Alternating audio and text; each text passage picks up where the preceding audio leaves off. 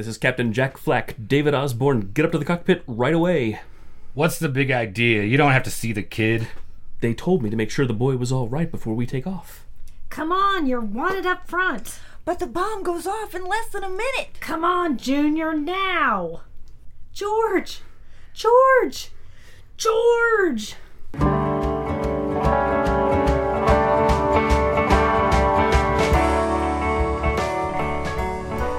Welcome to the Magic Lantern Podcast, an ongoing informal discussion of the films we love and the things we love about them.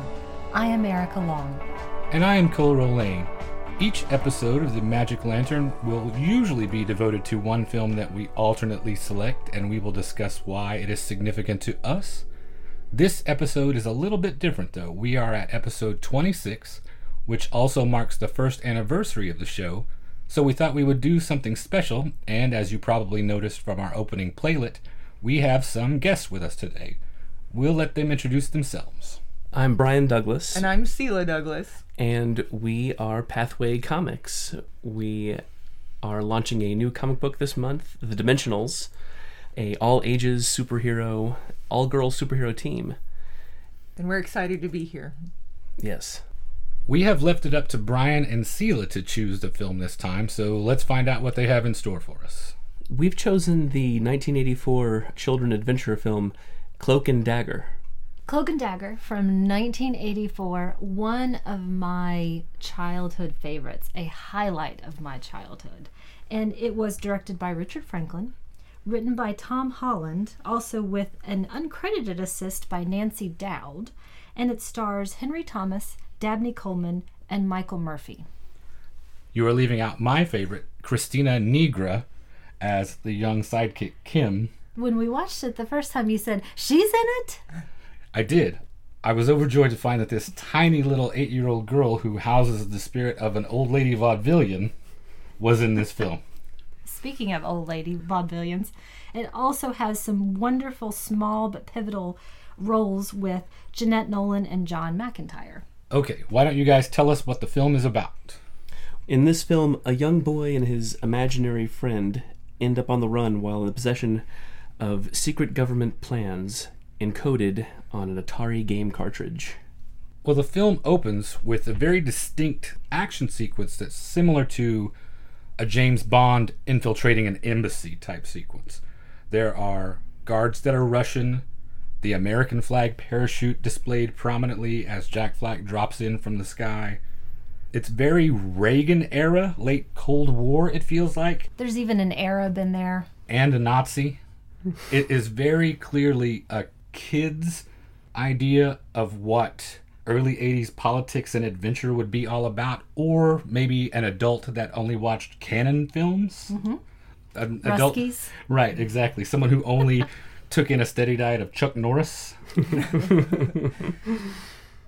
So right at the beginning, there's kind of an ominous music going with Henry Thomas's name and Dabney Coleman's name, and those are in blue, and then the title comes up of Cloak and Dagger, and the color shifts to red, and the music also shifts at that same moment from ominous to kind of more cheerful and upbeat, and then from then on the words are red, and it's kind of a really stark red, but the words continue red for the rest of the intro credits. So if we're starting with that red and blue, does that signify American? Red, white, and blue are the predominant colors that I see throughout the film, so there has to be a major America symbolic component to it.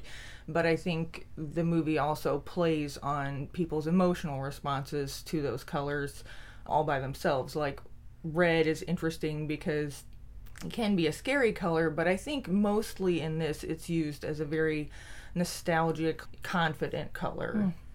So Jack infiltrates the embassy, and there is very real danger that he encounters. There's violence that is not shied away from, which is what caught my attention right away.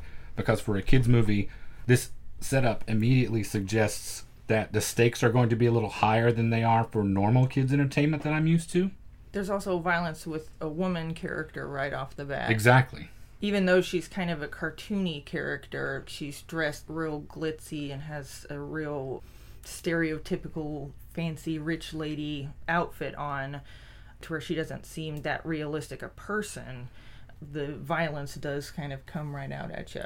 Yeah. Before any of that violence, there's a hint that things aren't as serious as they appear. With Jack Flack's parachute doesn't just attach, it actually goes into his back, because he's, as we'll learn eventually, he's just a toy, or he is a character in this adventure. But even as presented, like his back opens up. It's not like a backpack that he's got on. It happens very quickly, so it's hard to put your finger on, but on repeat viewings, it's his back opening up and his parachute retracting into a cavity in his back. Much like it would an action figure. Yeah, like one of those figures that you throw in the air and then a parachute pops out of it and down it comes.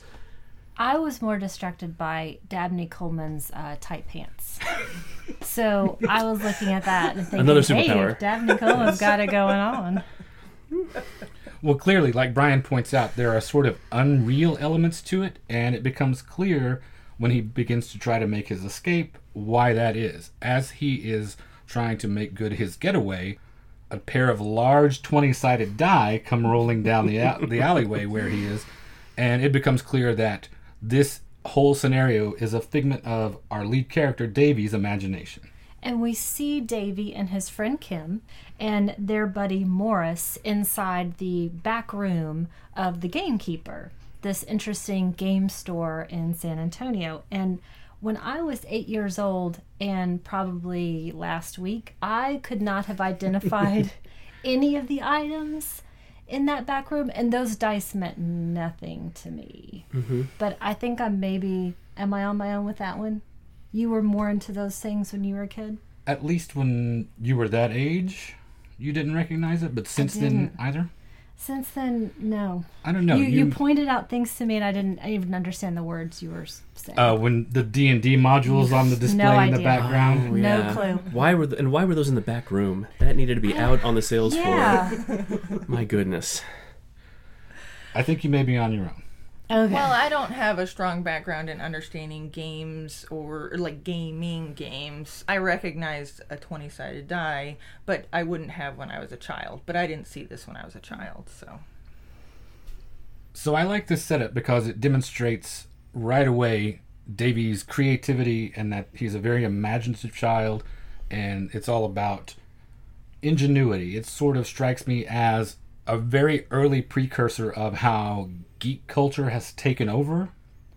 It presaged that by some 30-odd years, where the smart kid is the hero, and all of these things like Atari and Dungeons and Dragons are not something to be ashamed of, but something that a smart, savvy kid takes part in. And it's interesting that you mention ingenuity, because that's one of my favorite lines in the film when Morris tells Davy, hey, ingenuity and contacts, sometimes that's better than bullets. We talk about ingenuity and the point that's made in this part of the movie about the boy being so creative and smart. I feel like this part is kind of skewed against the female character of Kim. Growing up with all boys on my street, I really learned the hard way when I was a kid. Boys made the rules of the games and played them to where they were always the winners. And so that scene kind of stings for me because it reminds me a lot of how it was to try to play with boys, because there was no winning. And I feel like Kim, though the actress may just excel at playing this type of character, I think it's probably too quick on that time frame, that director's, that whole point of view, to put her into the role of being a less interesting character than the boy character and a less intelligent, creative protagonist than the boy character, which frustrated me. Well, I think it's definitely Davy's story, for sure. Sure. And I guess I come from the perspective of being an only child, also in a street full of kids, boys and girls though. So I was definitely the one to have to be my own instigator for all of this fun. So the gender role didn't bother me as much, and I try to think of it with the other things that she says later on and how she assists him and how and many times he has to apologize and treat her as an equal. But I think again about she's been set up a little bit to go along with his schemes, and probably they haven't always worked out, and she's been embarrassed by him before, which is probably a real thing. You know, he can go overboard. So I'm thinking about it as being a relationship almost that is lived in. So she's got this history already with him at 8 years old that she's just not having it. I think you do perceive, though, some of that being just what she was known for as a character actress, as a younger character actress, and the traits that she demonstrates over and over again in the roles that she's had. She always plays sort of the annoying kid, the thorn in the side, because of, like I mentioned before, her really unique and sort of old-fashioned delivery. Mm-hmm. She belongs to, I know it's kind of a stretch maybe, but a seemingly older tradition when you compare her acting style to Henry Thomas's acting style. He's got a very naturalistic style where she has a very demonstrative, sometimes over-the-top, exaggerated, everything short of just taking straight to the camera. Mm-hmm, mm-hmm. So she is operating almost in a different acting technique than he is, and it definitely underlines the differences between the two. I, like you, Sela, came to this as an adult, too. I don't have that attachment, that nostalgic feeling of this was one of my favorite adventures as a kid.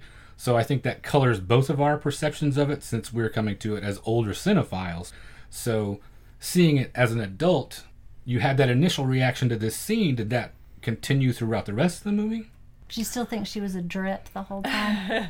In a way, I mean, I'll talk more about how her character develops, but I think it's just a pretty common kind of trope even today that the female character gets put into that box of, it's just a stereotype of a woman being like kind of a know-it-all and no fun and so on and so forth.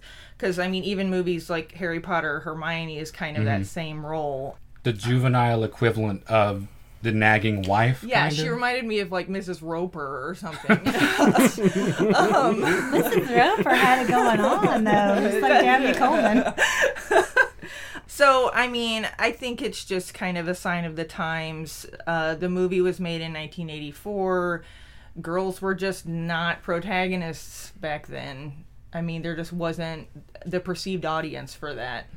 The first thing I can think of that sort of changed that was a few years later.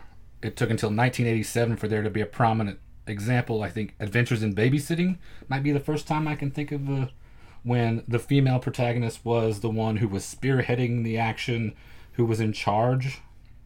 I can't think of a prominent example aside from that, though. I have to go back to more of the young adult reading when I was a kid at this age and thinking about your Bridge to Terabithia, that sort of thing. Mm-hmm. In film, it's really hard to think of young girls really going for it. Yeah.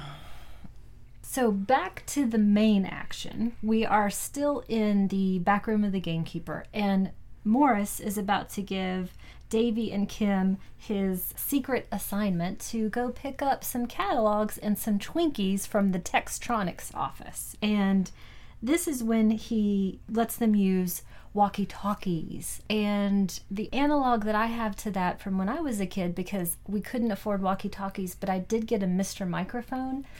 And when Kim picks up the walkie-talkie and is having a great time, I remember just being delighted by my Mr. Microphone and somehow thinking that the world could hear me when I was on it, and I was creating my own adventure once again with that thing. So that sort of presaged your adventures in podcasting. It did. Mm-hmm. And I used that also to give out shout outs to the guys in the convertibles driving by. Isn't that from the Mr. Microphone commercial? But anyway, walkie-talkies are cool.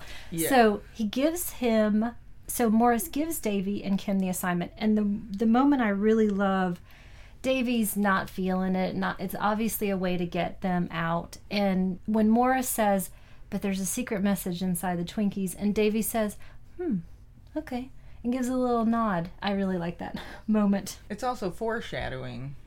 It is.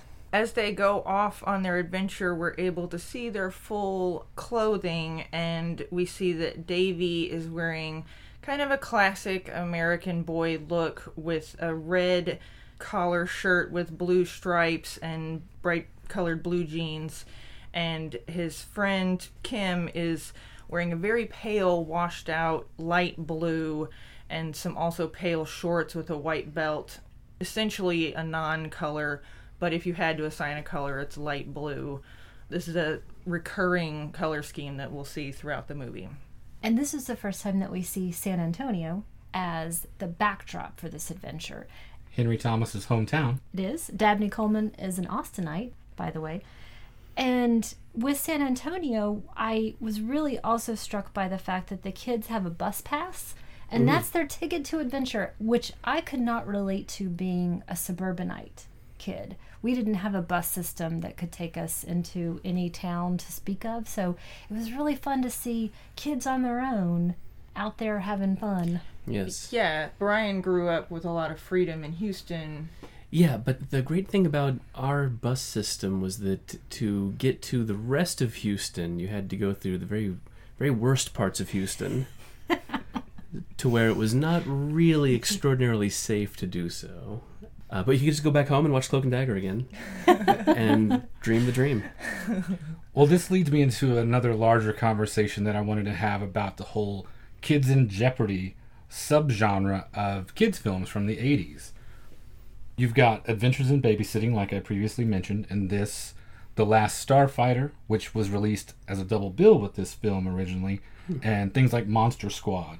And the big one for everyone, The Goonies, probably is the largest example of that, where you've got kids off on their own having exciting adventures and facing real peril that I don't see similar things in film anymore. It may be that I don't watch kids' movies as much, but I'm wondering why that is, why those came to prominence. There's that whole thing about how entertainment reflects our anxieties. How, for instance, a few years ago in the early 2000s, when you had films like Hostel and Turistas, things like that, that reflected our anxieties of how the world perceived us during the Bush administration as we moved abroad. What did this reflect in terms of societal anxiety, aside from the latchkey kid thing? It was Adam Walsh. That's a great point. Adam Walsh was abducted in 1981. This movie came out in 1984. The TV special about Adam Walsh came out in 1983. I mean, it was right in there. But I don't know. I think this is nuclear war fears. The Cold War was still going on. It was still a very, real threat that, hey, by the way, you might not wake up tomorrow. You never know. It could just happen. And that was coming after 30 years of that had been going on, to where the people that had grown up with that fear were now making movies. It was still ongoing. I mean, it might be like hearkening back to their childhood fears, but definitely children of that era were still under the same gun. So more than associating this with Goonies, you would put it in with something like War Games, for instance. Yeah, well, no matter what the MacGuffin is, I guess, of the threat that they're facing, it's still the same thing. It's a life and death struggle. That you're right, I don't see that anymore as well in kid movies. I think it's an interesting point when we mention the Cold War still going on. It almost feels as if it's among that ilk of films from a much earlier time where we all have our part to play. And I love to see kids having that level of freedom, because that's the level of freedom that I had. And these kinds of films both created and fed this huge sense of adventure for me. And I'm sorry that I don't see those things now, or that are grounded in reality, quote unquote, because how realistic is it that I'm going to find a game cartridge with the microchip on it? I thought that I would when I was a kid, but nowadays it seems like those films, for example, your Harry Potters, are in the fantasy realm, because the dangers of life are too frightening for people, possibly. Yeah. But I mean, movies of that time period with kids having that level of freedom weren't that far off from reality. I mean, we grew up in the 80s. We know that we did have a lot of freedom, and we could ride our bikes all day with our parents not knowing where we were at all. I know I did. Definitely. Yeah. We were gone all the time. I grew up in the country, and so I had a dirt bike. I lived 3 miles west of the little town I grew up in. My best friend lived 3 miles or so east. So I was on my own motorized vehicle, literally miles away from where my parents could help me, or they didn't even know where I was. They had a general idea, but anything could have happened to me in the miles between. And I think about how very little at this point, how little unsupervised play actually takes place. I don't know what it's like for you guys, but can you imagine your kids off on a dirt bike 7 miles away from where you are? No. Our kids are constantly imagining that and bringing it up. Dorothy's dream, our daughter Dorothy, who's going into 2nd grade, her dream is just to be left alone, just to wander the streets, finding jobs for herself. We know To from earn money, experience, yeah. it was wonderful. It really was. It really was. It really was. But I think that specter of Adam Walsh was still more of an aberration at that point rather than, unfortunately, what seems to be so common these days or so widely publicized these days. We're much more connected, so you hear about stories in other states when you may not have when you were a kid. But Yeah. it was close enough, but not the norm enough to have affected these kinds of movies yet. That would come later. I mean, I feel like it affected our whole society, and I feel like the movies were reflecting the freedom and possibly Cold War fears and everything, but I do feel like they were indicative of the contemporary, what was going on, and it may have taken a while for the movies to come away from that children in danger after the real child was in the picture, because things take a while to evolve as we go. To this day, I mean, I lost my child in the store, and it was Code Adam was what they called at the store. I mean, it's stuck with us as a civilization to this day. We still have 2, though. Yeah, we still have our Yeah. tickets. Thank you for wrapping that part up. Sure. That got really scary. I just feel like it's something that has really become an iconic memory for all of us, and it stopped being fun to see kids in danger in a lot of ways. I guess it used to be fun to see kids in danger. So the kids arrive at their destination to pick up the catalogs and the Twinkies, and this is where all of the really Hitchcockian elements kick in for me. Like I mentioned, I didn't see this as a kid, so I'm coming to this as an adult who loves film, and this is the really appealing part to me, where I can sort of spot the influence and how many times that Franklin is paying homage to Hitchcock. And it begins right here with the ordinary man, wrong place, wrong time scenario. Davy and Kim observe a couple of very Hitchcockian thugs getting on the elevator, one of whom exposes the butt of a gun that's under his jacket, which Davy notices, and of course, as happens in all those Hitchcock films, no one believes him, which I do like in this regard as a kid's movie lesson, because this is the first instance when you realize he's on his own, and this is going to require complete self-reliance. Because the adults are actively unhelpful. Mm-hmm. Well, so is the girl at this point. We know you got an axe to grind with the Kim character. So they go upstairs, split up, as you do to take care of delicate secret missions this way, and Davy observes, in a very rear window sort of scene, the first glimpse of the crime that's being committed.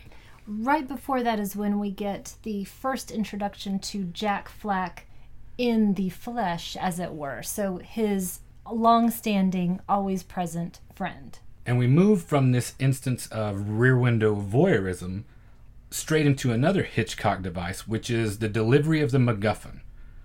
Davy is confronted in the stairwell, another prominent Hitchcock element, Yep.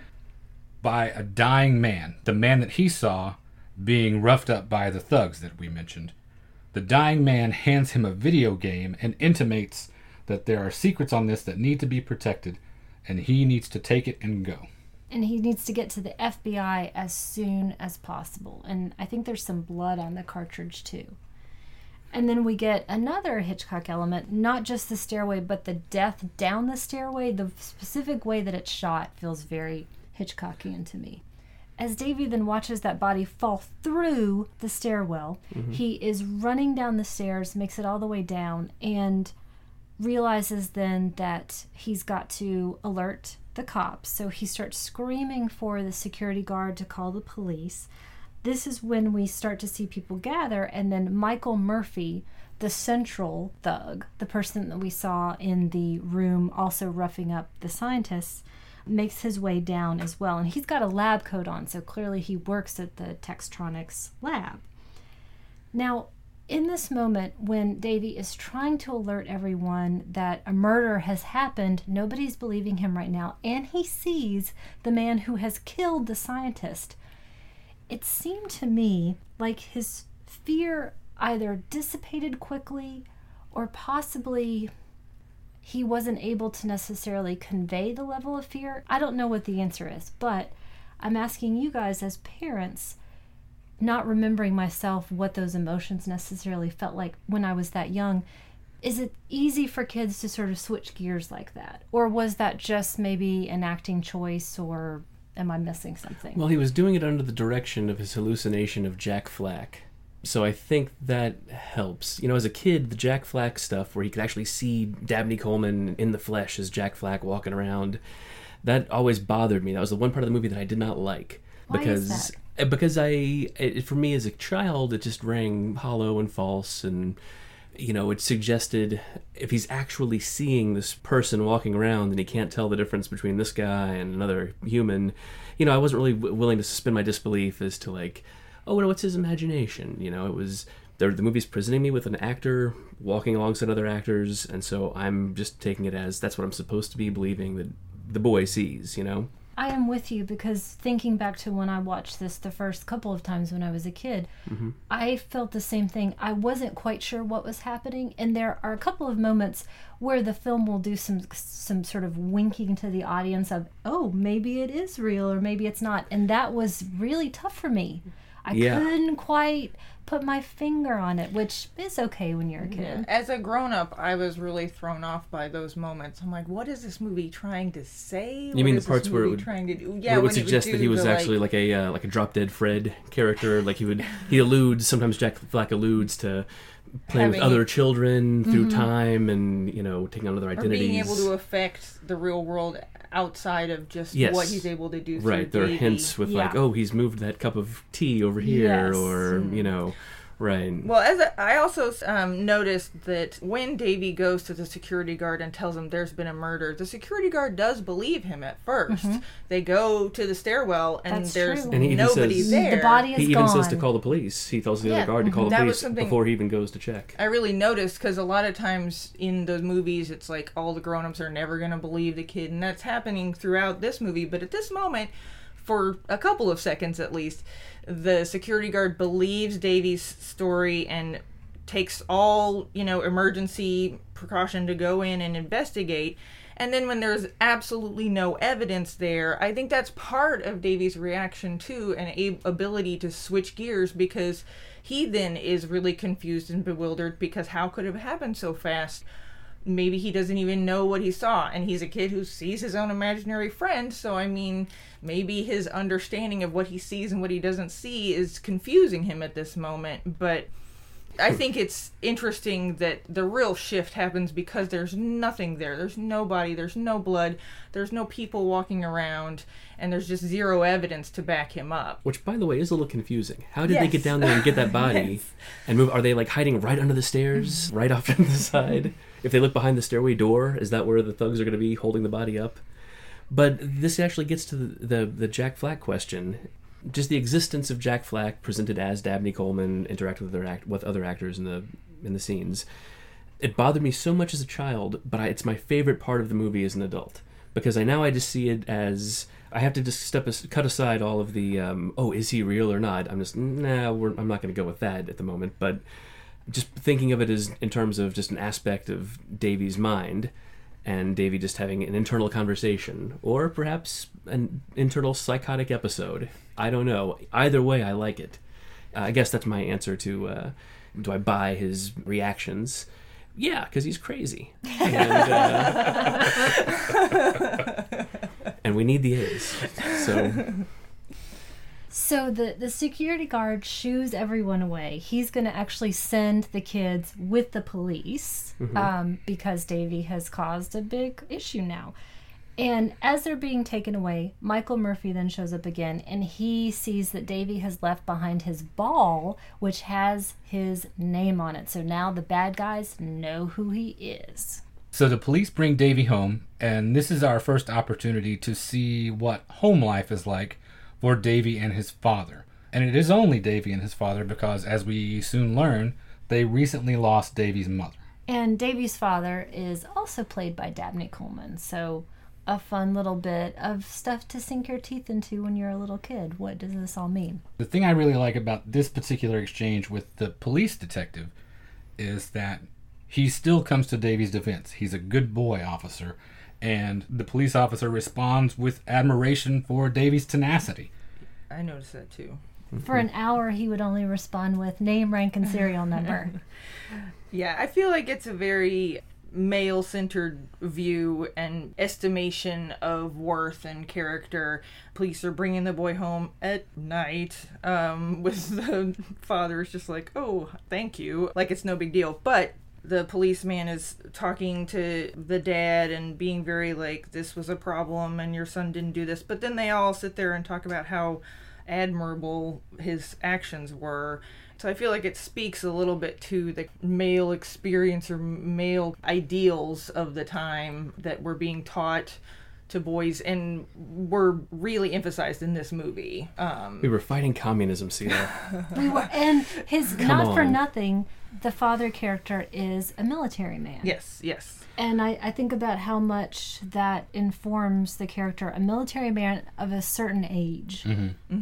For sure. They do, however, soon after that invoke the feminine perspective, or at least from Davy's perspective, when Davy mentions, Mom would believe me. Yes. So there That's is true.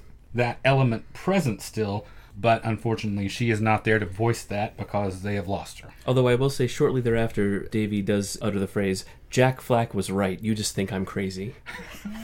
So This is going to be in your treatise later on. Davy is crazy and everything that relates back to that. Well, I really did appreciate, though, that they have a more open relationship. His father, Hal, really tries to get him to talk and work through these issues and not just be so focused on these games that he can't really cope in the real world.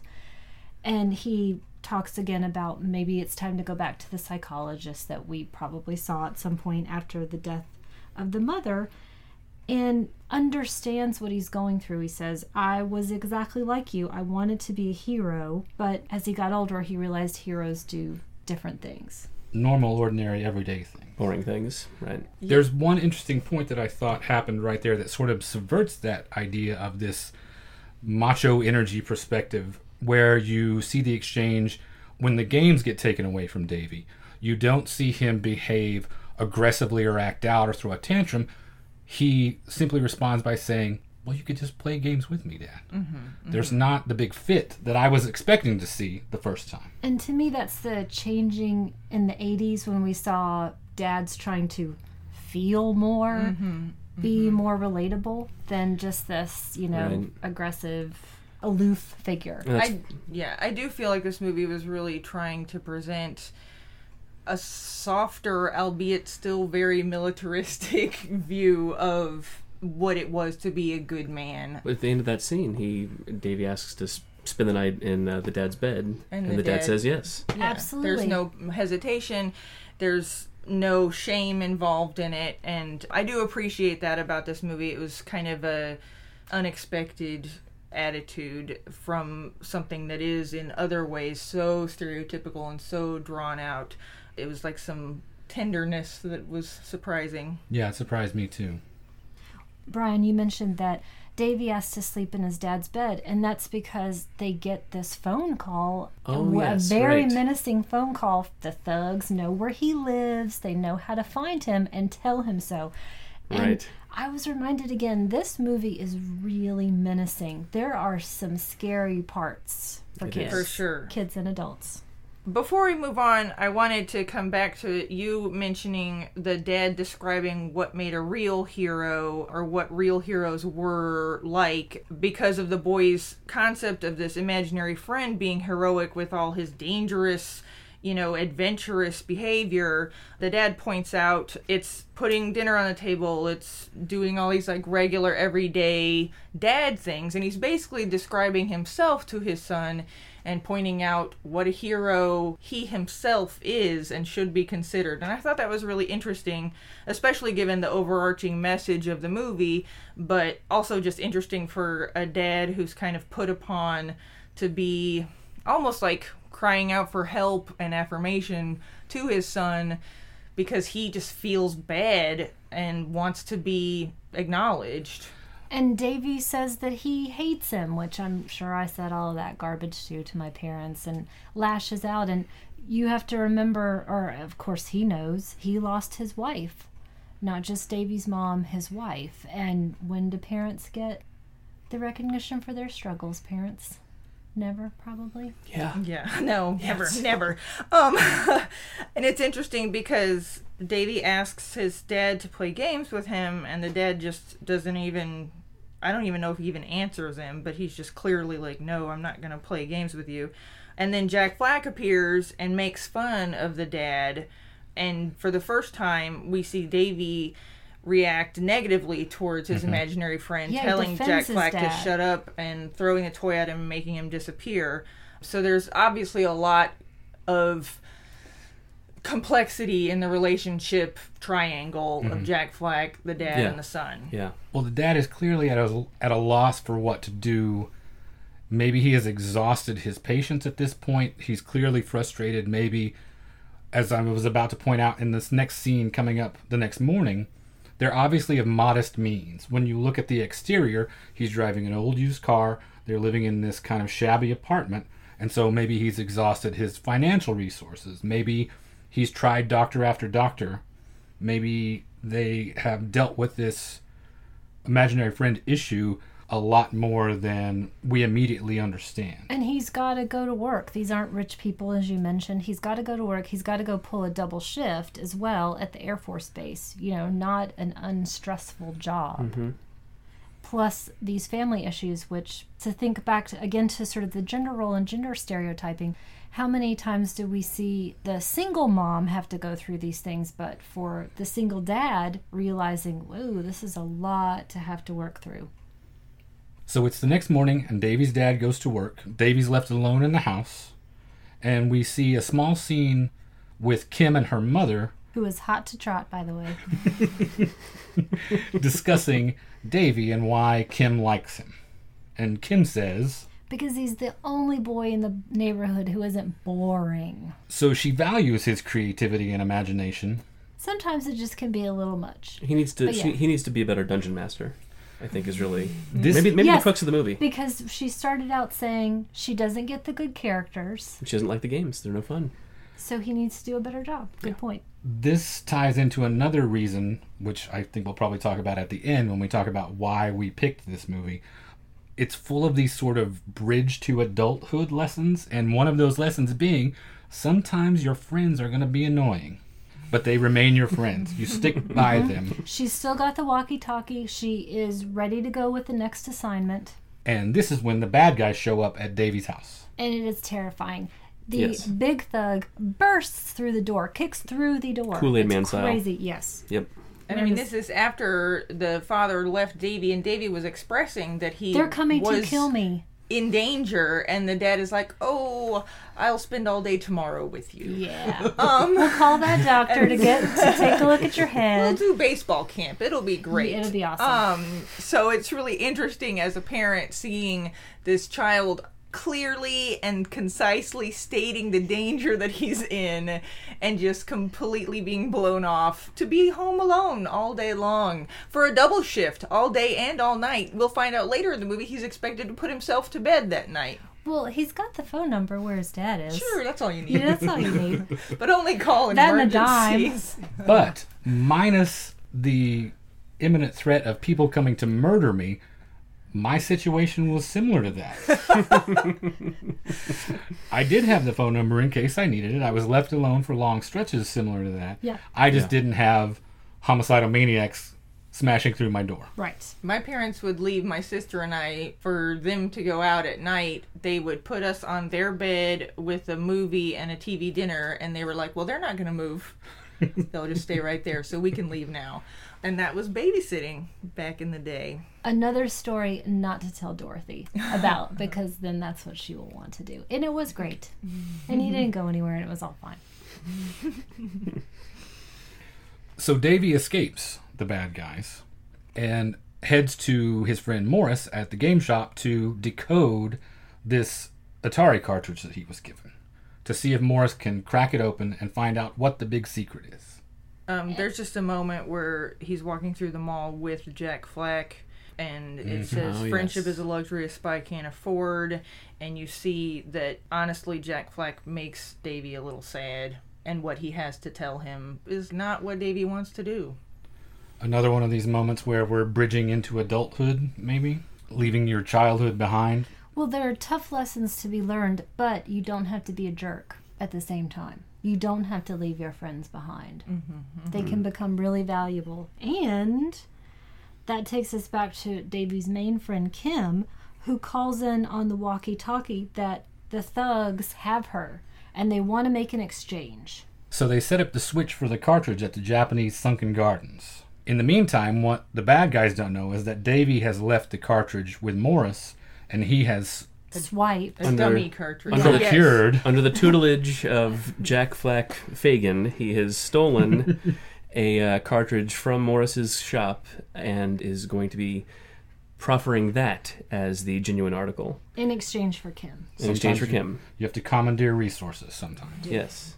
But an unintentional consequence of this is that the cartridge that Davy swipes has the shop's sticker on the back of it. Now, Davy, I don't think, ever learns this, but because he stole this cartridge, or because he was careless about stealing the cartridge and not making sure that it had nothing that would trace back to Morris, he's indirectly responsible for Morris's death. They use that cartridge to track where the real one is and murder Morris for it. And right before that, we see that Davy escapes, so he gives this fake dummy cartridge, which gives him a moment to get away and get Kim, and she knows, at this point, it's all real. I'm sorry. What are we going to do?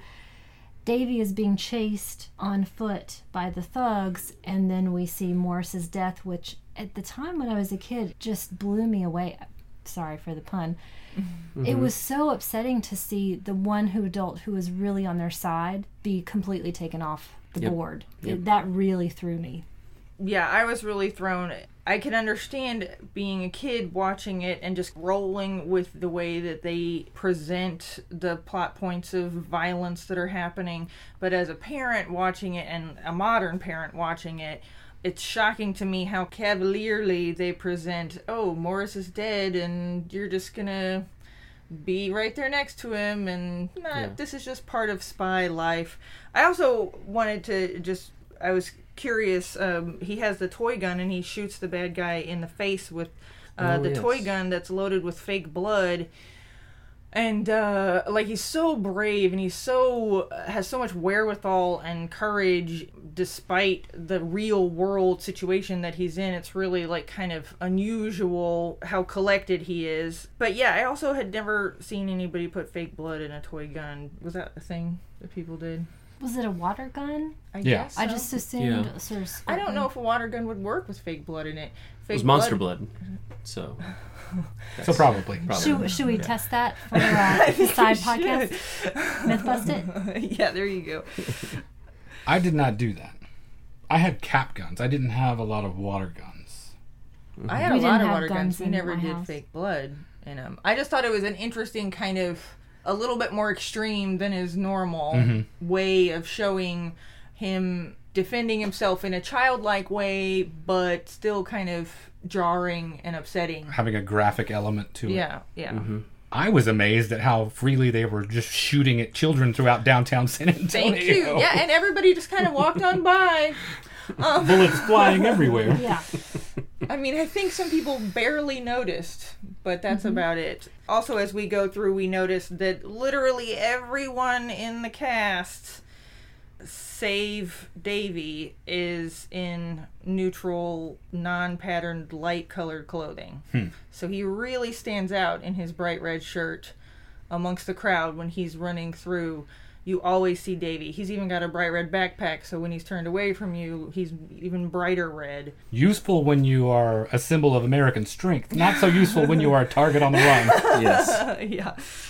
And this chase all through San Antonio leads down to the Riverwalk, and Davy's again trying to get help from these diners who are cracking jokes and more adults who aren't going to be helpful. And he manages to get onto a tour boat, and the thugs are right behind him. And they're playing this sort of game of cat and mouse And I think it's a great moment when they're not going to get on the boat, and then the two people in front are missing their wallets, so then the thugs do get on the boat. I know my little heart was pounding at that point. Classic. And this is also where we see the first sighting of Jeanette Nolan and John McIntyre, our old couple. And I wanted to specifically ask the two people who had not seen it as young kids, and especially Cole, who I know recognizes the actors right away. What did you think at that moment? I knew something was up. I didn't know what it was. I didn't know if it was going to be a red herring, but because of recognizing their faces and the way that the action was framed, Composed, with them prominently in the background, I knew they were going to come into play somehow. I was surprised. And because all the other extras were so deeply unattractive Or- compared to them. Or the one lady who stared for a split second directly into To the camera with the weird painted on black eyebrows and the lipstick over her. Well, Eunice is always so attractively dressed, so she's going to stand out no Eye-catching. matter what in this. I guess I didn't necessarily recognize them as anything other than possibly vaguely familiar actor faces. But when she first interacts with Davy, was just relieved because we have this kid running through the streets being shot at, this kid obviously being harangued and chased by this menacing adult. Nobody notices, nobody cares. It's weird to me that there was that tense scene at the line up to the boat because they were willing to chase after him in broad daylight shooting at him, but a line for a boat somehow stymies them and just makes it to where they're like, Sheila, oh, Drag It may, that ticket off. it may have been the Cold War, but there were rules. So I was relieved when finally some grown-up was showing some understanding of this boy's peril. I didn't think that she was a throwaway character. It seemed like there was something to it, but I took her as a benevolent character at first. Because that's what you think when you see older folks, and she's treating him like she would her grandson, and clearly knows that something's up and wants him to tell her what the story is, and seems ready to believe She's him. not a dumb old lady. She is with it. He gives her that line of, "You wouldn't believe me if I told you, ma'am," and she says, "Try me." One of the biggest feeling of relief when I first saw that scene. Short-lived. Short-lived. This is also where the Hitchcock connection kicks into overdrive with this couple. Jeanette Nolan and John McIntyre both have a connection to Hitchcock through Psycho. John McIntyre was the sheriff in Psycho. Jeanette Nolan was actually the uncredited voice of Mrs. Bates. Oh, okay. And that Psycho connection keeps going because Richard Franklin, the director of this film, said that he was directly inspired to get into filmmaking because of Psycho. And he became not necessarily a colleague of, an acquaintance of Hitchcock, and visited several of Hitchcock's sets. And then we fast forward a few years, Tom Holland wrote Psycho 2, which Richard Franklin directed. So none of that can be a coincidence. I assume it's all sort of part of that circle. Everything that's in this movie is very intentional when it comes to references to Alfred Hitchcock's body of work. Now, on this tour boat, Davy gets his opportunity to escape. So he heads back to the mall with the understanding that this big plan is going down at 5:30. Michael Murphy is supposed to give this cartridge to these foreign spies. So he heads back to the mall. Kim is there in the back room of the gamekeeper. We don't know exactly what happened to Morris, but it can't be good because there's a huge bullet hole through the computer screen. So they break up again. Davy's going to go try to stop this 5:30 transfer plan from happening. He heads back to the Textronics building to find Rice's car, and there he discovers Morris is in the trunk of the car, dead. Now he's got to get into the trunk with the body, which is also another incredibly terrifying moment as well. And this led me to my question for all of you. Did Rice just go back to work while this stuff was happening? Because he comes down. Yes, he had to, because he is presumably just trying to act like everything's fine, everything's normal, I'm just doing my normal job here. I don't know what happened to our colleague that suddenly went missing. Yeah, he just had to keep up appearances. So Okay, sure, all right. Sure. And so then, being in the car with Morris, Rice is taking them to, he doesn't know this, but Rice is headed to the Alamo to make this big exchange. Jack Flack, when he puts him in the trunk with the dead body, he's very, like, nonchalant, and I just think it's the way that death is handled around the children in this whole movie. I can see as a child it would be horrifying to watch, but it's just not actually played that way in the movie. Jack Flack is like, oh, sorry about your friend, get in there. And the it's cost just, of doing business. Yeah, and he also even says, your friend wasn't good enough, that's why he's dead. Yeah. Jack Flack reminds me a lot of Grandpa Joe from the Willy Wonka movie. I can see Grandpa Joe saying that. Davy is expected to roll with these changes in this adult world. He's thrown in to this adult world, and there's no time for him to be a kid. Yeah, we see a couple of interesting costume things at this point. We have seen a bunch of bad guys in, like, beige and gray and pale colors. Jack Flack is in almost all gray, but it's kind of a blue gray. He has a kind of a slate-colored leather jacket and some like a very dark gray pants. Like a darker gray. It's so like maybe he's like those bad guys, but even more so. It's interesting because it kind of is combining the blue with the gray to where, to me, it's kind of an in-between. Like, he's your friend, but he's not necessarily on the right side of things. At this point, Davy has not changed clothes. Davy is still in his red shirt with blue stripes. Kim has changed clothes. Kim has also changed her whole perspective. She is now wearing a red and blue shirt, and it's indicating that she is now more on Davy's page, and they're more of a unified team. She has a plaid, lighter red and blue shirt, but it's still more vibrant than anything she's worn so far. So the action takes us to the Alamo, where Davy is going to try to prevent this exchange of government secrets. He runs into the old folks again that were so benevolent to him on the Riverwalk cruise, and with their help, he pulls the old switcheroo. They have identical camera cases as the bad guy, and so the old folks, it turns out, end up with the Atari cartridge, and as far as Davy knows, the bad guy got the shaft.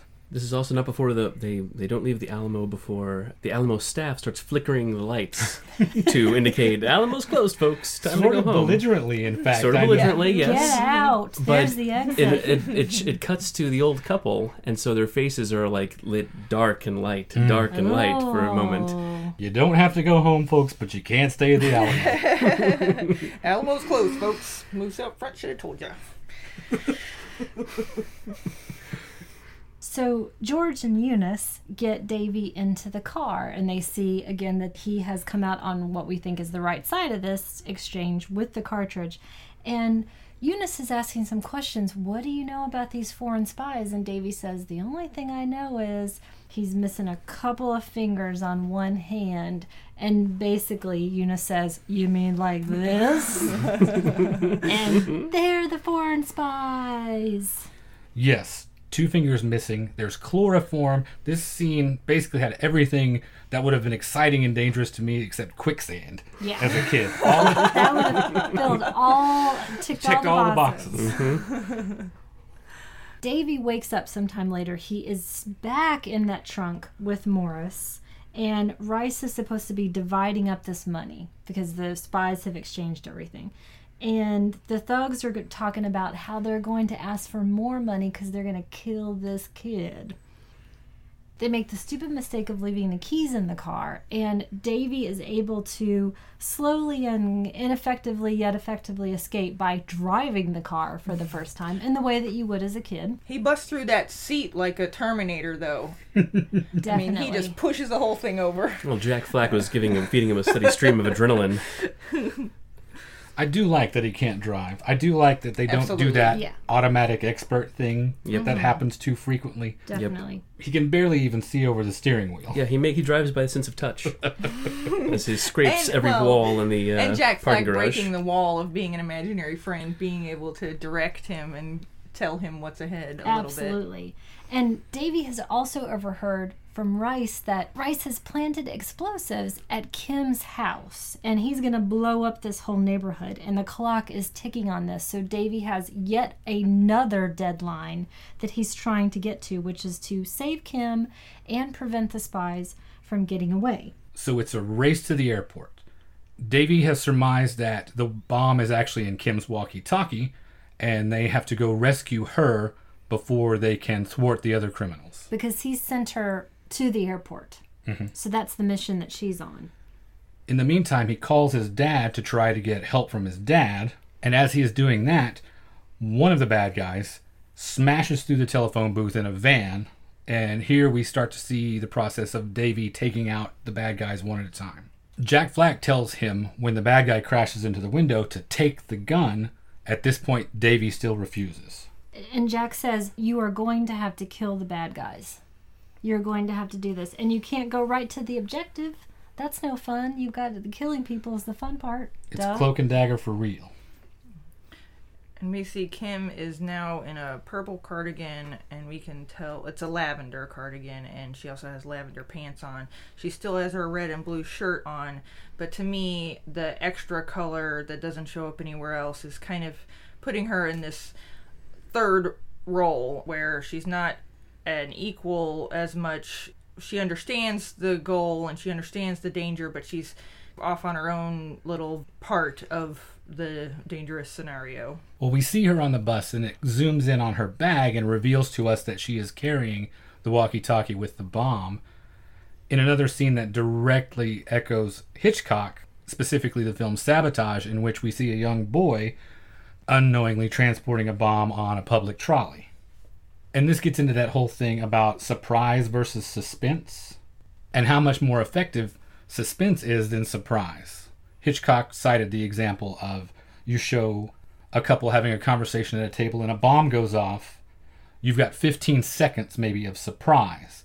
But if you show a bomb under the table and make the audience aware of it, and that it's set to go off at 1 o'clock, and then you show a clock in the background at 12:45, then you've got 15 minutes of suspense, which is entirely more effective. And they do all of those things in this. We're constantly looking at different clocks and different people speeding towards the same objective, but in the meantime, Davy's still got more bad guys on his tail. He's got Rice and Alvarez, and they're about to head back to the Riverwalk under a bridge, and Jack tells him he's going to have to use the Crossfire Gambit. The old Crossfire Gambit.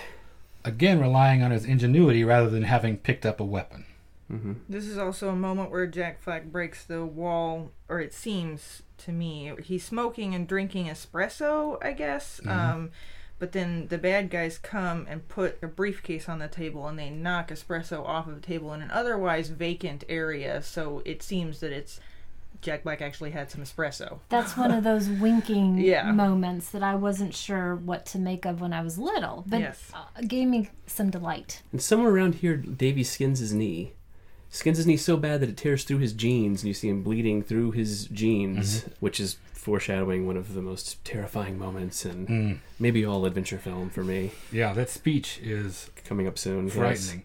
Yeah. Well, let's get there. Well, Alvarez is taken out in the Crossfire Gambit, and Jack Black finally convinces him to take the gun this time. He takes Alvarez's gun, but runs off in the opposite direction that Jack tells him to go, toward a dead end, where Michael Murphy corners him. This is with loads of guilt and horrible things said by Jack Flack, saying like, you know the rules and you're no fun, and how many people have I killed for you? This is what you've always wanted.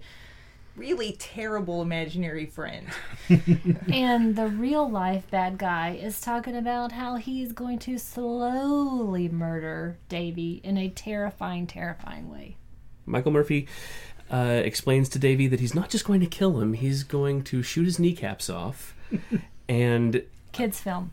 in kids film, and then he's going to shoot him in the guts and let him slowly bleed to death in the worst agony that a human can experience. The phrase shredded meat is used. Shredded meat. Kids film. Kids film. Yep.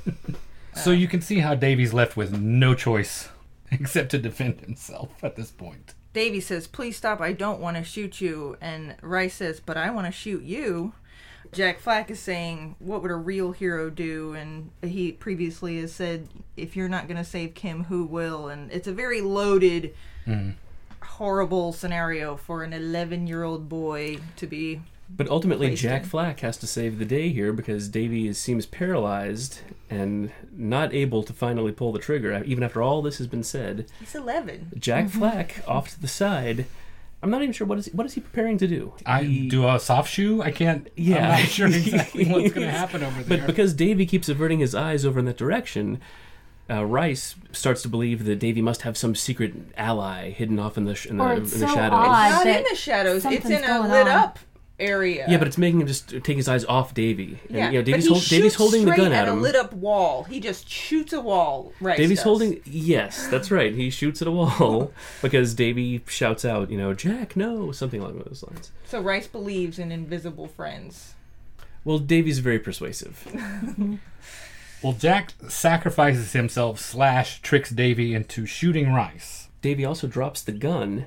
The camera poignantly points to the gun, sadly clanking to the ground. Kind of reminded me very much of how he drops the baseball when he first sees the technician murdered in the Textronics building. And so I don't know if dropping the baseball is Davy losing his innocence. I'm not sure what dropping the gun is losing. Ditching the evidence. Maybe losing his hope. Perhaps. Oh. Yeah.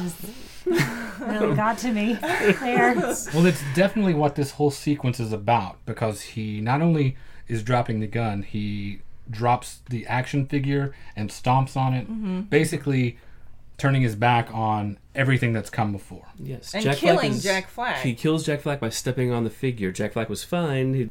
His soft shoe routine saved him from the hail of bullets from Rice's weapon, but then when Davy steps on the figure, blood begins pouring from various bullet holes. And with a very confusing statement of, "Oh, it's so sad when I have to leave when they don't believe." Once again, Davy completely He racked away. with guilt for all the culpability of the murders and deaths that happen around him. Was there a kid better in the 80s at suffering loss than Henry Thomas? I can't think of one who did it better than he did. That's good. Tellingly also, Jack Flack says, "Your father said the same thing." Yeah. Not a dry eye in the house. So Jack Flack sends him on his way with no hope, and Davy has got to get to the airport on time. So he has headed out to look for a taxi or somebody to take him there. That's when we see Louis Anderson in his sleeveless Western shirt. And he gets Christopher Guest's brother to drive him to the airport. Oh yeah, just some helpful stranger on a busy city street. It's fine. In the meantime, Kim's mother has found a note that she left detailing her whereabouts, and Davy's father has come over to find out what's going on, and they are now all headed to the airport for this grand finale. And Kim is there already, and she's trying to get the police to pay attention and realize the threat that is imminent at this point. And Davy arrives as well and spots George and Eunice and tries to get a security officer to get over and stop them. He's faking that they're his parents. And in the meantime, while this is happening, George and Eunice figure out what's going on, and George starts to take hostages, Davy included, and starts shooting up the place. And takes everybody out onto the tarmac. He's going to commandeer a plane. Also one of those 80s things, hijacking was huge when I was a kid as well. And they even say they're going to take them with the plane to take them to Cuba. They had previously been planning to go to Mexico City, but they switched to Cuba at this point. And also at this point, somewhere in this, Davy grabs the walkie-talkie away from Kim, and before he can explain what it is, because George and Eunice don't know anything about this was just a device of Rice's, they've unwittingly got a bomb on the plane as well. And Hal and Kim's mom have arrived, and Hal is the only person who is going to be able to fly this plane right now or be able to do something. So he puts on a captain's hat and heads out to the plane. He also, at this stage, he's always been wearing his uniform, which is pale blue and navy, so it kind of is in line with most of the other neutrals that don't stand out. But I found it interesting because the only other person that's wearing that bright red is the air traffic controller that comes in through the side door and it's like, I can't stop it, I can't do anything, I don't know what to do. And in effect, Davy's dad takes his place because they switch through that door, and I felt like it was kind of symbolic of him coming over to now being on the red side, being Davy's side of righteousness. I like your thing about that, because that guy in the red jumpsuit always was jarring for me, because he wasn't an essential part. Like, We've never seen him before. He has a line all of a sudden. He has a line, but anyone could have said that line. Like, oh, they're demanding a pilot. Anyone could have said that, but they have this guy come in this bright red jumpsuit carrying the bright flashers. And then Davy's dad walks right past. They trade places, and then as he heads out to the tarmac, So Davy's father fakes his way onto the plane, acting as the pilot who is going to take them to Cuba. George and Eunice are occupied with him while Davy is trying to disarm this bomb that is quickly counting down to 0. He can't manage it. Jack Flack is not there to tell him which wire to cut. And Hal knows that he only has so much time because he can't actually take the plane up into the air. So he can only taxi it. He can't fly it. And he's got to get Davy to safety, so he uses the Jack Flack gambit to try to get Davy's attention, which doesn't quite work exactly. Davy's busy. Yeah. I think Jack Flack's non-presence in this scene is really interesting because the mantra has always been Jack Flack always escapes, Jack Flack always finds a way, and Jack Flack at this point is effectively dead, yet Davy saw him bleed to death and say, "You're a man now, I'm gone, I'll never see you again," but he's still asking for Jack Flack in all earnestness, like, "Where are you? Come here, I need your help, please, please, please."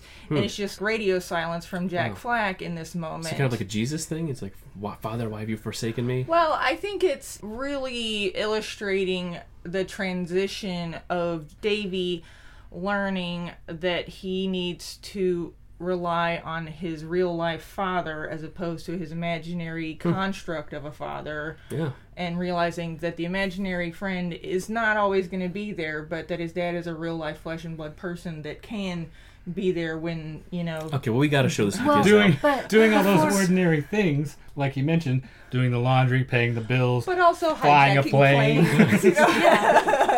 Counter-espionage. Boring. Outwitting foreign spies. But before that, we do actually have the disembodied voice of Jack Flack saying, "It was always you, Davy. It was always you the whole time," to give him that internal strength to call upon. Which, because of the espresso cup, we know is a lie, though. So, very odd. Yes. We'll remedy this in Cloak and Dagger, too. Okay. Our upcoming script. So Hal has used this gambit to try to get Davy up to the cockpit so he can get him out. And he does some fancy maneuvering and shoves the throttle forward so that he can get the crooks off balance and get Davy up into the cockpit. And that's when Davy's finally able to show Eunice, "Hey, there's a bomb in this thing, see you later." Runs up to the cockpit. Hal is able to get him out the window. That's the second time Ray almost gets run over because he's got to drop off. That's the third time. Got to do a big shoulder roll out of the way. The dad is all, "Be sure to roll away from the plane as you hit the tarmac." Like he barely hears him, but thankfully his Davey training was paying kicks attention. in. Yeah. The film doesn't end with him getting run over by a huge plane. That's a good thing. And he stands up and he sees the plane going further and further away, and then the huge explosion happens, and then we see Jack Flack coming out of the big fireball, and then it turns into Hal, and he says, "I don't need Jack Flack anymore, I've got you, Dad." The end. It was fairly abrupt for me. It's pretty explosion, there's Dad, and everything's fine. Well, I think it's all wrapped up at that point. I guess everyone is dead. I think you watching it as a child, probably, kids always want a little bit more. Kids always want more explanation. I didn't feel any kind of abruptness. I was all like, "Yep, that sounds about right. That's where it ends." It was very, non-abrupt for me. All right. As the first time I watched this as an adult, that scene was maybe my favorite because there's the explosion that no one could walk out of. Jack Flack begins to come out of it. It's definitely Jack Flack's silhouette. And then, for me, Davy just decides what kind of crazy he's going to go. And he decides to go crazy in the direction of, "My father's still alive, even though I know it's not true, and I'm just going to hallucinate Dad coming out of this fireball." So you think no one survived? that explosion. Right. And he's in his Yes. hospital room. Well, I think Davey's alive, but I think Davey now just is going to, for the rest of his life, just be talking to Ghost Dad. Right, sorry, he's And, in his yeah. padded room. Padded room, yes. Reliving this moment that he's created. Okay, all right. Or, just going on a cross-country insanity spree with his imaginary father. Yeah. And Kim. Yeah, Kim's Kim wouldn't find that boring. Okay, interpretations. All right. Okay, with the film all wrapped up, this is when we usually discuss why we chose this particular film for the episode. So, since you guys brought this to us, Brian, why did you select this film? Why does it stick with you after all these years? Well, this movie to me gets to the crux of a lot of what in literature, fantasy films, what's childlike and what is childish. With childlike being the good aspect of childhood, wonder and sense of adventure, and childish being the bad side, immature, ridiculous on its face.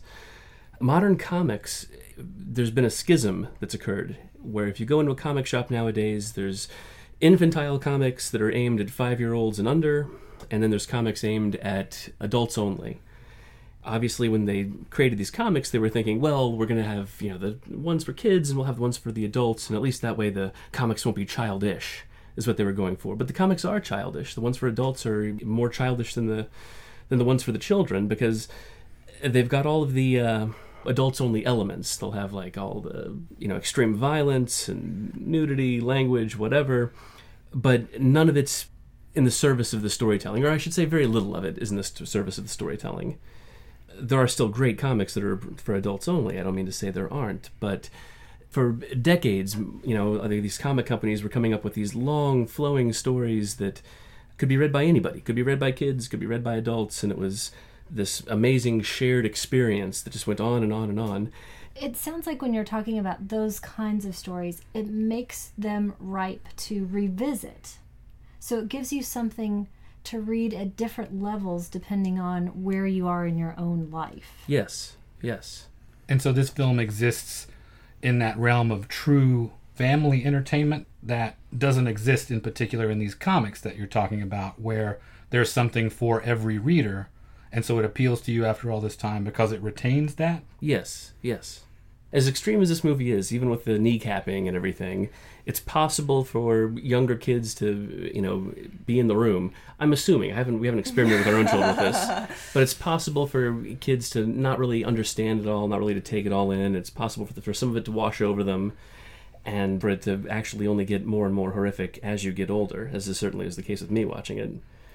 Well, I saw this movie when I was 8, and there were enough surprises and those what if questions that would keep me thinking long after I saw it and keep me interested. And I had a thoroughly wonderful time when I saw it, and I remember my mother actually really enjoyed it too.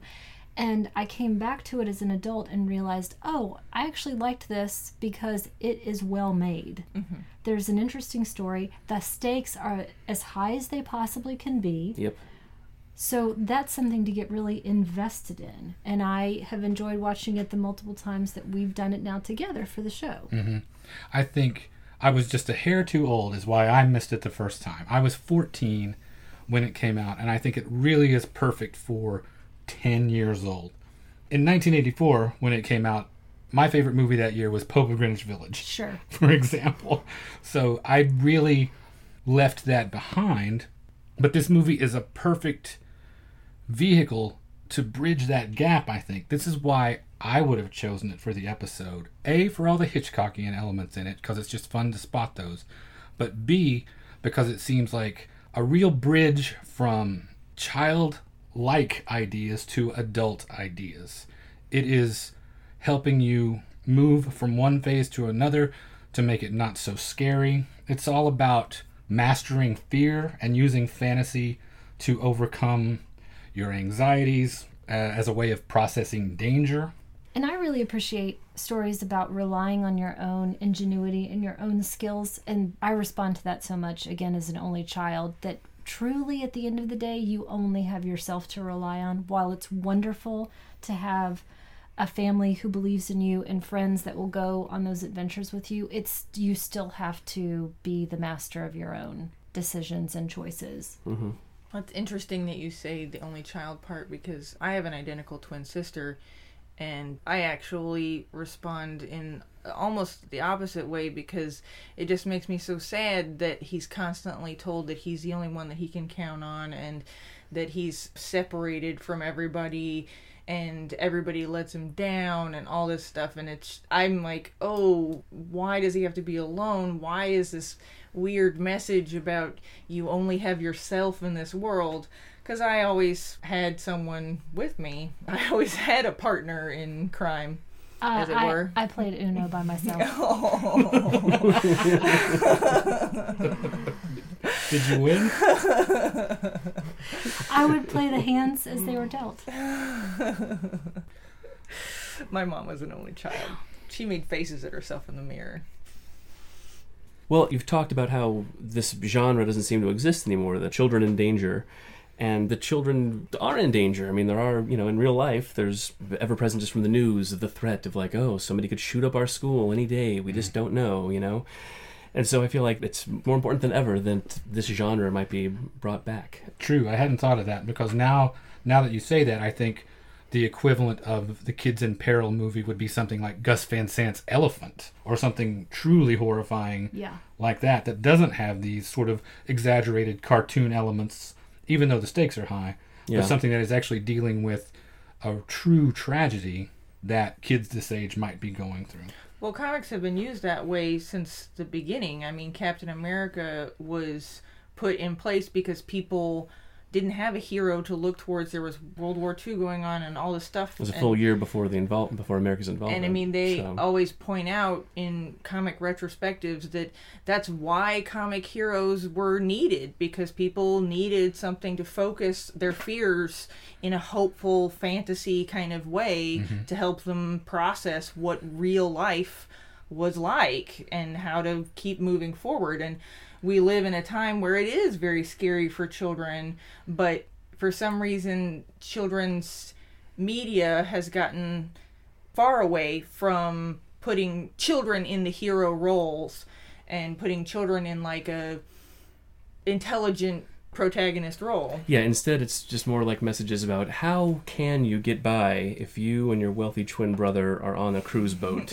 constantly. Well, what do you do? The one example I think of, you saying that about how they're focused these days, made me think my favorite kids film from the last decade is Cloudy with a Chance of Meatballs, which definitely prioritizes ingenuity and creativity, but the stakes are zero. There's no danger. And I love the movie. It's one of the most entertaining things I've ever seen, but it is vastly different. The cultural landscape has changed so much that I do wonder if they actually could ever make a movie like this again. Well, I think, again, to a different type of media, and my favorite stories beyond the Harry Potters are the Philip Pullman trilogy, His Dark Materials.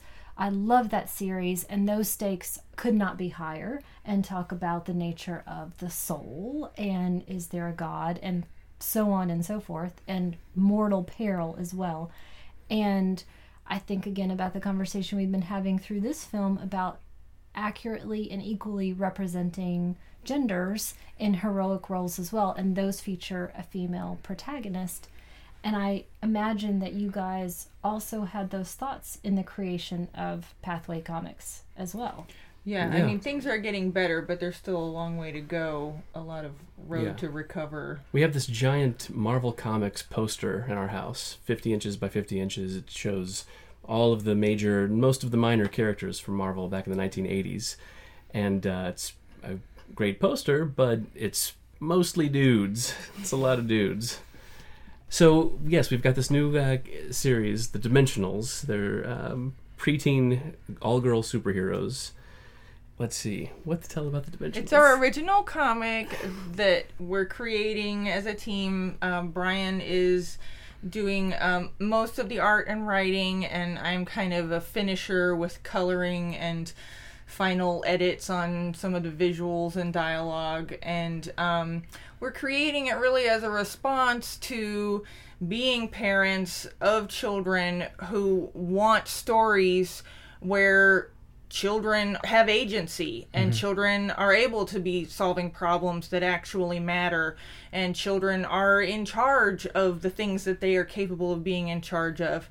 Our children read a lot of things that are out of date, are not current, and we actually don't have a lot of the current stuff because it's just not that interesting or good storytelling. There are a few exceptions, but I mean, our daughter has grown up reading Depression era comics like Little Orphan Annie and Little Lulu, and she loves them because those children have freedom and agency and authority over their own actions, and also are heroes, and they're girl heroes at that.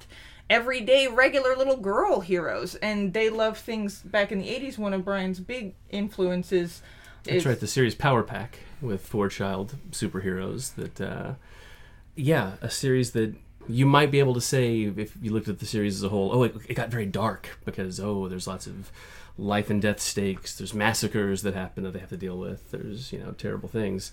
But it's also like every page just dripping with wonder and excitement and high fantasy.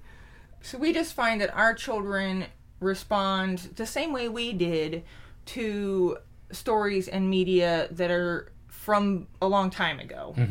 And we don't find compelling stories as much in things that are being created today. We do very clever things, lots of clever things happening. Yeah. But and there's some good stories, but there just aren't enough. And we want to be part of the solution there. Yeah. And how does the Dimensionals do that? We have 4 girls. They're young. They're aged from about 7 to 12. They're regular everyday girls that end up being imbued with very special powers.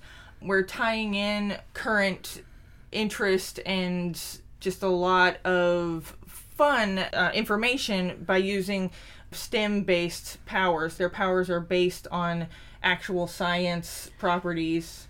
With still loads and loads of just making stuff up, too. Yeah. Well, no, it's funny because, you look at, like, all the comics, you look at, like, the Fantastic Four back in the 60s, it was decades ahead of its time. There were decades before they could make a film of any of it because the concepts were so out there, the visuals were so beyond what filmmakers could handle for many, many years. But the characters were stodgy even then. The powers were stodgy even then. And the stock, characterizations were stodgy even then. I mean, Mr. Fantastic was just Plastic Man, but serious. And, the Thing was one of the monsters that they'd been doing for the decade prior.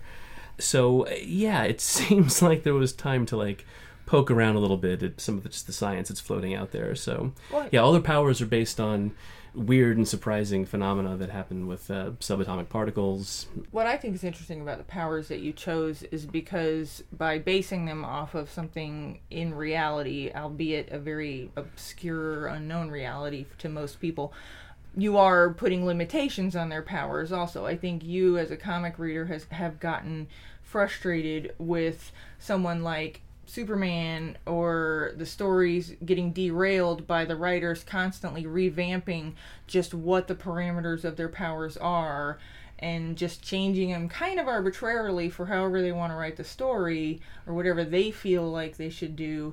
And I like that the powers that you've given the girls have finite edges to them and their capabilities. Even though they are capable of a lot, they also have limitations built in. Yeah, gotta have the Achilles heels in there. One of my favorite details, aside from the fact that they have weaknesses as well as strengths, is that you also, in their profiles, denote what their favorite reading material is. Yes, that was my favorite part. Well, we want them to be relatable to the kids. I mean, our kids love reading, and we also just obviously love books. Now, guys, full disclosure from me. I have never read a comic. Wow. Of any kind, of Not any even length. like Archie or you've read comic strips. I've read a comic strip. Have you read the books of comic strips? No. In your defense, you have I was playing Uno for one. You have the raddest Incredible Hulk TV tray circa 1978. Oh boy, that's for sure. That I've Mom ever needs to seen. hand that Is over it the to same me. one that we have? 'Cause They stole ours, yeah. We have an Incredible Hulk TV It is the tray. same one. It's the I've same seen one? it. Okay. Whoa. We got it in Nice. 1978. I ate every single meal off of it. My mother will not give it to me. Oh, Yeah. no.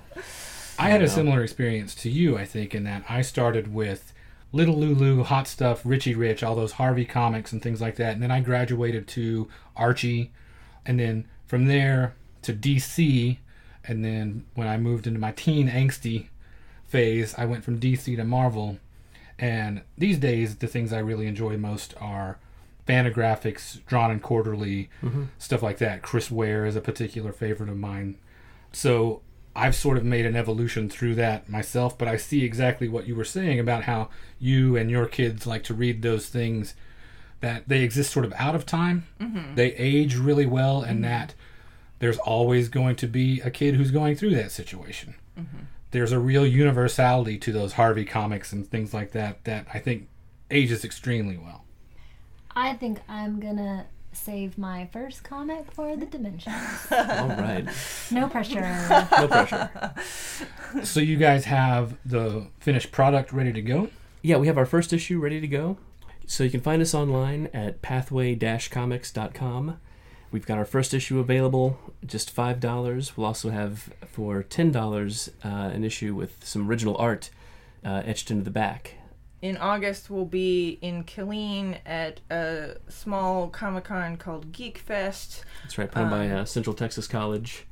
It's August 12th, 13th, 14th. And it's a great little con done by at the college there, and it's actually like pretty appropriate for kids as cons go. Our kids had a blast last year, and there's a lot of booth members who have their children there too. I think it's a kind of gentler environment because it's smaller and because it's at a college. And so we'll have our comics there available for sale. That'll be like the big debut, the big public debut right there. And We'll have them in hand. I'll also be emceeing a comics jam table where anyone can come up and sort of it's like a round robin storytelling thing where each person does a panel, like writes and draws their own panel of a continuing story. So we can get the whole adventure started at pathway-comics.com. Yes. Well, the last thing we usually do on every episode is we make a film recommendation for further viewing that is at least tangentially connected to the film that we discussed in the regular episode. So, do you guys have recommendations for us today? Yes, we do. All right. What are they? Mine is a movie from 1994, just 10 years after Cloak and Dagger, that's very similar to Cloak and Dagger, called Fresh. It's a story of a 12-year-old boy in the city. He has kind of an absentee father who... His father kind of unknowingly gives him the skills through teaching him chess to take down a whole group of drug dealers and evildoers in his neighborhood that have shot his young girlfriend. And he also, for much of the movie, wears a red t-shirt and has a little backpack. And it's just a very similar movie, but doesn't have any of the 80s lack of severity, of consequences, of, oh sure, get into a trunk with a dead body, it's not that big a deal. Fresh is a much more serious take on a very similar story. Oh, okay. But something I think maybe the mid-teens would get a lot out of. It'd be like in the 13, Yeah, 14 it's not for age kids. range. It's not for the 10-year-olds maybe. But, well, my recommendation is actually it's not a film yet. But I'm very hopeful. Steven Universe, for me, is, if anything is out there picking up the torch of this. You know, the Steven Universe animation, it seems very fluffy and very silly, and it is, but that's just the surface of it. It's very life and death stakes. We're still struggling whether or not we can let our kids watch that one yet. Some of Kids are very sensitive to high stakes situations. And yet we want to teach them survival skills and let them use fantasy to build strategies that can get them through crises in their lives. Yeah, that's one of the modern, That's one of the few modern things. stories. And unfortunately, the comics for Steven Universe, although they're wonderful comics, they go in a whole separate direction from the film. So The shows. From the shows, the TV shows, yeah. Although I've had to give total props to those TV shows. The comics Or a bit of a letdown. Not. They're very. They're going in artistic directions, and they are trying not to step on the toes of the storytelling toes of the show, so they don't tell stories in the same vein, really. My recommendation is a film that came out 1 year after this, and my mother and I, as I often talk about on the podcast, went to everything together. So we dashed out of this, and then the next year went to see Young Sherlock Holmes from 1985, which was directed by Barry Levinson, starring Nicholas Rowe, Alan Cox, and Sophie Ward. And as the title would suggest, it is the early adventures of Sherlock Holmes as imagined by Steven Spielberg and Chris Columbus and Barry Levinson. And I was enthralled by this movie as well, and got the best advice ever from the theater attendant before we went in, which was stay to the end of the movie. And I felt like I was initiated into some secret club after that. Well, I'm going to wrap up the recommendations by taking us all the way back to the beginning in the source material. And I'm going to recommend The Window from 1949, which is the first time that the short story that Cloak and Dagger was also based on was adapted for film. It was directed by Ted Tetzlaff, based on the Cornell Woolrich story, The Boy Cried Murder. Cornell Woolrich, of course, being another Hitchcock connection as well. And starred Barbara Hale, Bobby Driscoll, and Arthur Kennedy. And it's about a boy who happens to see his normal, quote-unquote, neighbors kill a sailor. He tells his parents about it. His parents don't believe him. They force him to go over to apologize and tip his hand. And then the bad guys are onto him. Yeah, and then during this whole time, then as his punishment, he gets locked in the house, thereby being bait. It is a great one. I love The Window. The Window is so much fun. Yeah, it's interesting to see that the kid in peril thing doesn't change that much over the course of several decades sometimes. A quick note about the director Ted Tetzlaff and Hitchcock as well. 3 years before he directed The Window, Tetzlaff was the cinematographer on Notorious, which also featured one of my favorite MacGuffins. Instead of an Atari 5200 cartridge, uranium ore that the Nazis were going to get. So, as always, another round of great recommendations. We've got Fresh and Steven Universe, Young Sherlock Holmes, and finally, The Window. And that brings us to the end of episode 26, our first anniversary episode. Happy anniversary. Thanks. It has been a really fun year doing the show. And we would just like to say thanks to everyone so far that has taken the time to listen and give us feedback. And we want to give extra special thanks to Brian and Sela for being our very first guests ever. Please check out everything that they're doing at pathway-comics.com. And if you are anywhere in the Central Texas area, go see them at the Geek Fest Con in Killeen, Texas from August 12th through the 14th. And check out issue number 1 of their new comic, The Dimensionals. You can also easily find them on Facebook and Twitter. Just search for Pathway Comics. If you would like to get in touch with us, you can reach us at magiclanternpodcast@gmail.com. We are on Facebook and Instagram. Just search for our name there. You can find us on Twitter at lantern_cast. I would like to take a second and say thanks to everyone who has shared links or given us feedback since our last episode. Mateo Boscarol, Craig Eastman, Tim Lego, Grindhouse Dave, and especially Jeff Duncanson and Geza Laszlo for all the great insight about La Cienega. Thanks for listening, and thanks for letting us know what you thought of the film. You can listen to the show on iTunes or Stitcher Radio or Google Play for you Android users. We would certainly appreciate it if you would like to leave us a rating or review. Another person left us a very nice 5-star rating this time around, but no accompanying review. So let us know who you were so we can say thanks for that. And finally, if you would like to check out all of our episodes, including supplemental material, you can find that stuff at our website, magiclanternpodcast.com. And thank you for listening to the Magic Lantern Podcast.